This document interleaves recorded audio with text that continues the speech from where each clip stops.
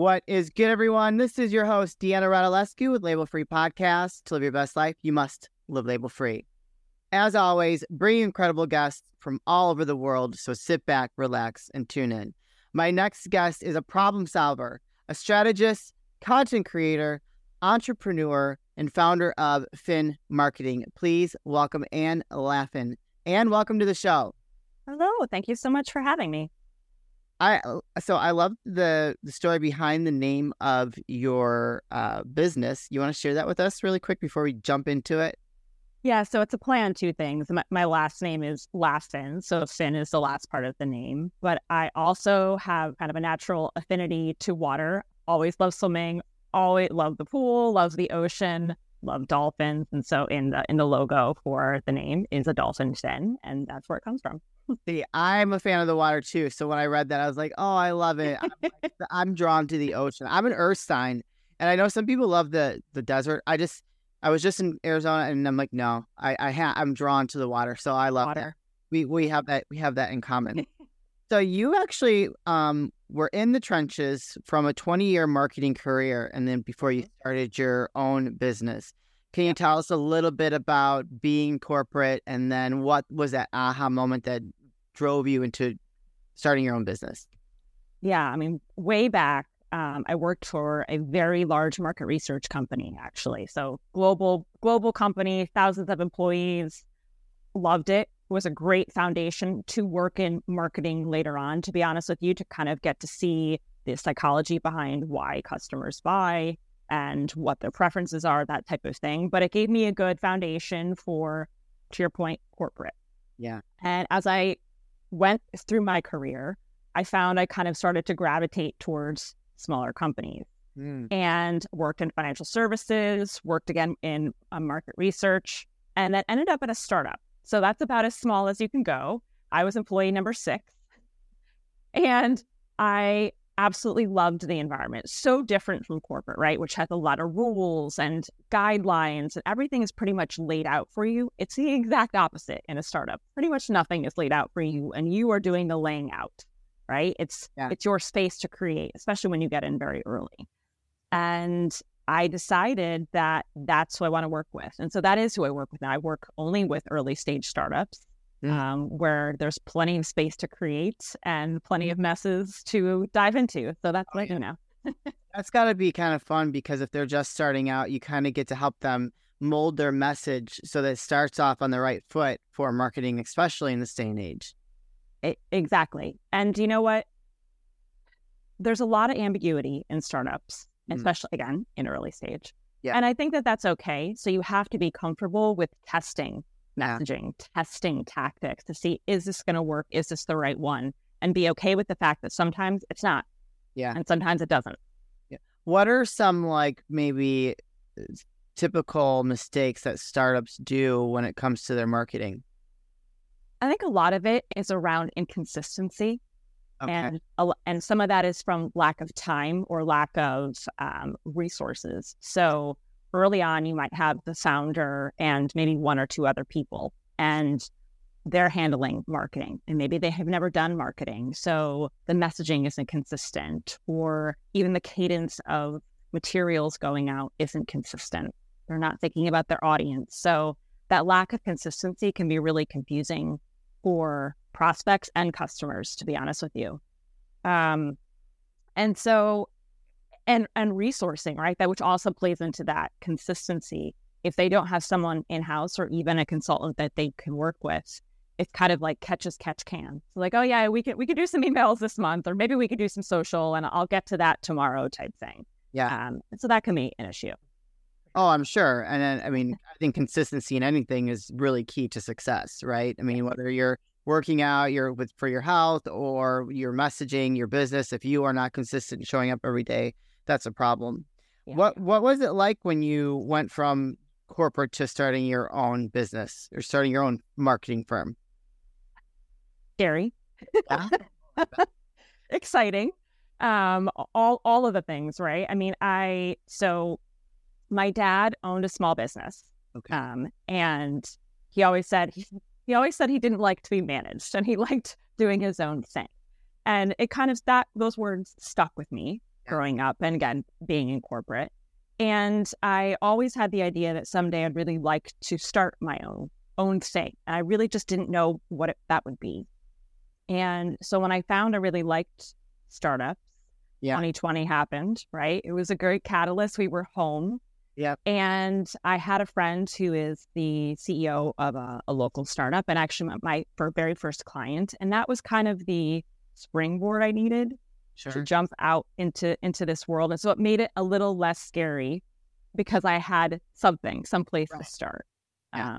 But it was exciting, scary, tons of questions. I mean, it's kind of still that way, to be honest. Oh, well, yeah. I think as an entrepreneur, no day is the same, right? Every day is different. And so, I think that's kind of what makes it so exciting, and just like, and there's issues that come up as an entrepreneur that you don't typically have to deal with if you're working for someone else, right? And so you're wearing many different hats. Yep. Yeah. Which I think is part of why I also really feel for and empathize with the founders I work with. Because while I'm not a startup, I am a one-person shop. And I do have to wear all the hats. And that's kind of what they deal with as well. It is what they deal with. That's a lot. Yeah. So. Yeah. So all the startups you work with, they're all entrepreneurs? Because sometimes startups have a lot of seed money for, investors. And I consider that different than an entrepreneur. Well, I mean, this is a good topic to dive into here because all of the startups I work with, they're all still founder-led. Okay. Right? So first-time CEOs, founder-led. They are VC-backed. And that is something, while they can definitely bootstrap to an extent, and startups go different paths for sure. The startups I work with, at least they're not VC-backed. They've got either grant money, some type of money, along with the own money that they put into it. So. Oh, okay. Yeah. So you're still dealing with that entrepreneur spirit. What are some things that you think that are mistakes that entrepreneurs, when it comes to their marketing? I know we already said consistency, but if they're trying to do it themselves, if you are coming in, even if it's a startup and they're trying to get their hands around, what do you think are some of the mistakes that they make if they're trying to do it themselves? Not talking to their customer enough, or even potential customer, and both is valuable, to be perfectly honest with you. I feel like it sounds silly saying this, but there's so much to be learned from your customers and so much to be learned from potential customers because their needs and how you talk to them are going to be very different. Yeah. But they will tell you, what they really love about your product, what they don't, how they use it. You may not even think about the ways that they're using it, right? Yeah. And without having those conversations, you'll miss the mark. And those conversations really guide how you can formulate your messaging or even what channels to show up on, what conferences to go to, what webinars to hold, right? So those conversations are really valuable, very valuable.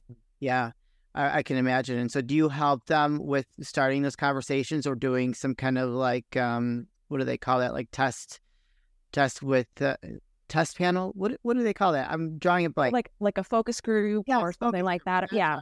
Yeah. So nothing quite as formal as that. I occasionally will do some survey work with something simple as like a Survey Monkey where we can, formulate our own questions and send something out. But a lot of times it's a little more off the cuff than that, where I'll just email, call, like pick up the phone and just talk to current customers, ask them get a testimonial from them. Sure.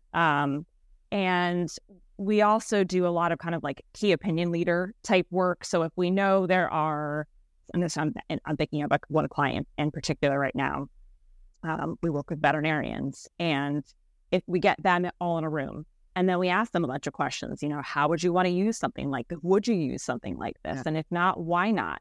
And so that's in that case where those are prospective clients, their insight is extremely valuable too. So while it's kind of maybe not super formal, right? It's you can still get valuable information.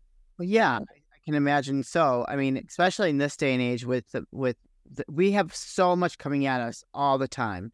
We carry this around with us. We're always scrolling, and this thing is listening to us all the time. So it's picking up what we talk about. So then you get a prompt on Facebook, Instagram, or in Google, and so it's like you're always having things coming at you. And so how do you help your clients set themselves apart, aside from doing the focus group, when it comes to marketing for their startups? Because that's got to be super tough to get someone's attention in this day and age.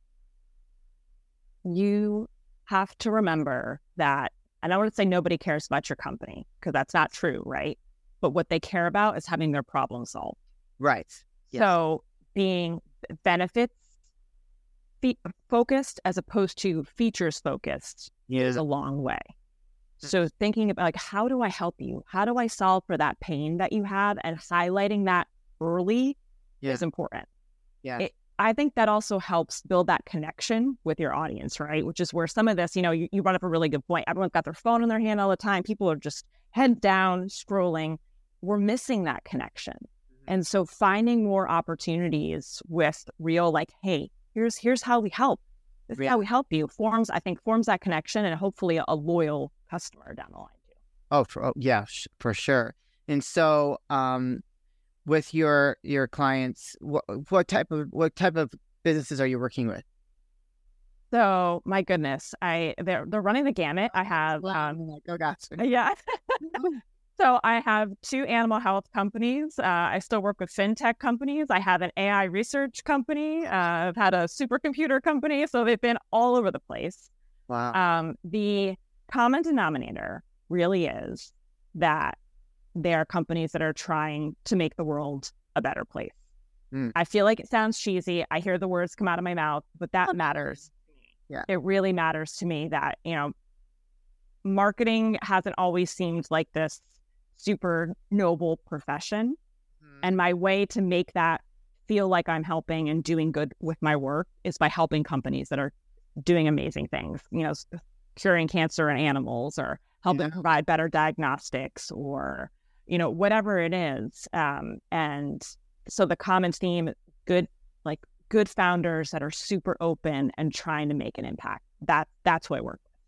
That's awesome. AI research, that has to be interesting. Like, how do you market for them? No, give secrets away, but I'm just curious. Yeah. I mean, my focus with them is actually all on content right now, because there's a lot of, I don't know how far you want me to go into this, but there's a lot of people are really nervous about AI, and rightfully so. Yeah. They are very nervous. So education there is key. Yeah. To give people, because there's so much noise all over the place about what's going on. And you could argue that happens in a lot of different industries, right? Like, what should I actually believe? So good content that can educate and help kind of calm people and give them some direction is key.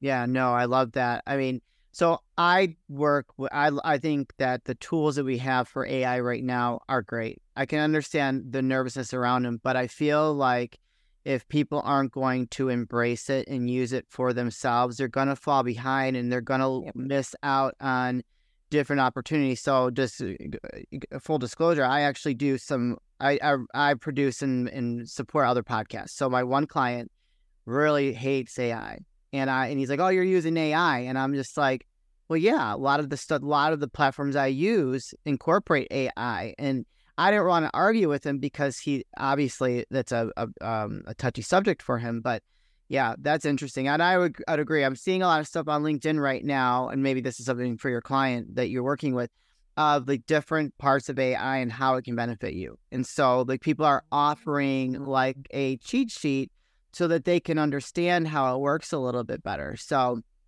just something for you, for your clients, you're educating. I love it. Yeah, for sure. When it comes to like social media, I'm assuming you're using social media for marketing. Oh yeah. If someone's listening to this, they can't afford someone like you, and they're just like, "Oh, okay, we need to help their marketing." What would you recommend to them to how to use social media marketing? So I love organic social, to be honest with you, and I feel like it has kind of a bad rap now. I feel like everybody's paying for paid ads and things, but for someone that has a small budget, organic social is great. I would say pick 1 or 2 channels. Actually, I'm going to back up a second.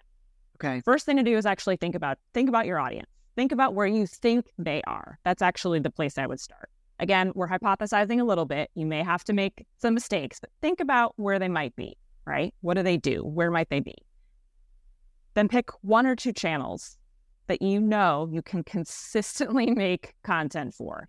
It can be the same. I know that it's better to try to differentiate your content by channel. And I would, again, long-term strategy, yes, I would go there. But for starting out, trying to build some awareness, trying to get some content out consistently, I think it's okay to repurpose. Yeah. And try to get a mixture of content that you would provide. So some things that are just purely engaging. Maybe it's articles that you find that are around your industry. Then maybe you have things that are around your benefits, that how you can help them.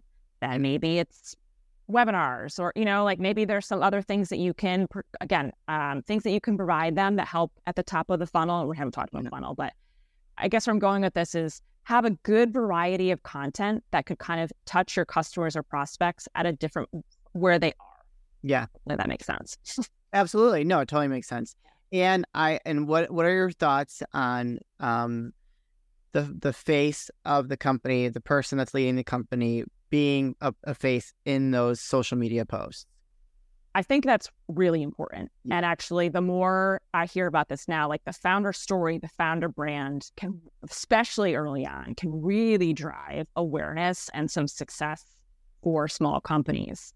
It's big right now. It really is. And I think if founders if they're shy, right, that's okay. Because not everybody wants to be shouting from the rooftops on social. But I think there's a difference between being like, hey, here's me out at the grocery store, and being like, hey, I want to share some things about what's happening with the company, or, and getting comfortable with being maybe a little uncomfortable about what you share on social, I think is part of the job. Unfortunately.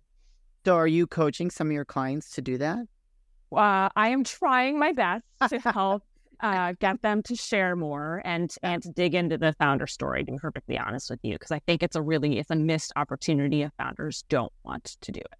Yeah.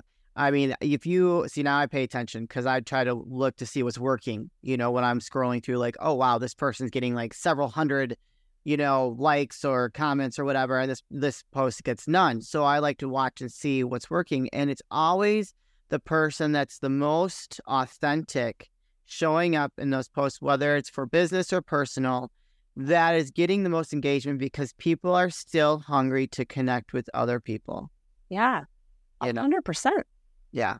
And there's something, I mean, again, not everybody wants to be super, super vulnerable, but I think there's a difference between, again, like being like, this is what's happening with my family, and being like, hey, it's been a tough road. Here's what we're trying to do about it. Yeah. People want to hear those types of things. And I think it provides a lot of value, comfort, and connection. Yeah, I totally agree. And what is the process if someone's listening to this and is like, okay, I really like Ann. I like the way she, spelled things out for us. And I'm interested in working with her. What's that process look like for a startup or another business that might be listening right now?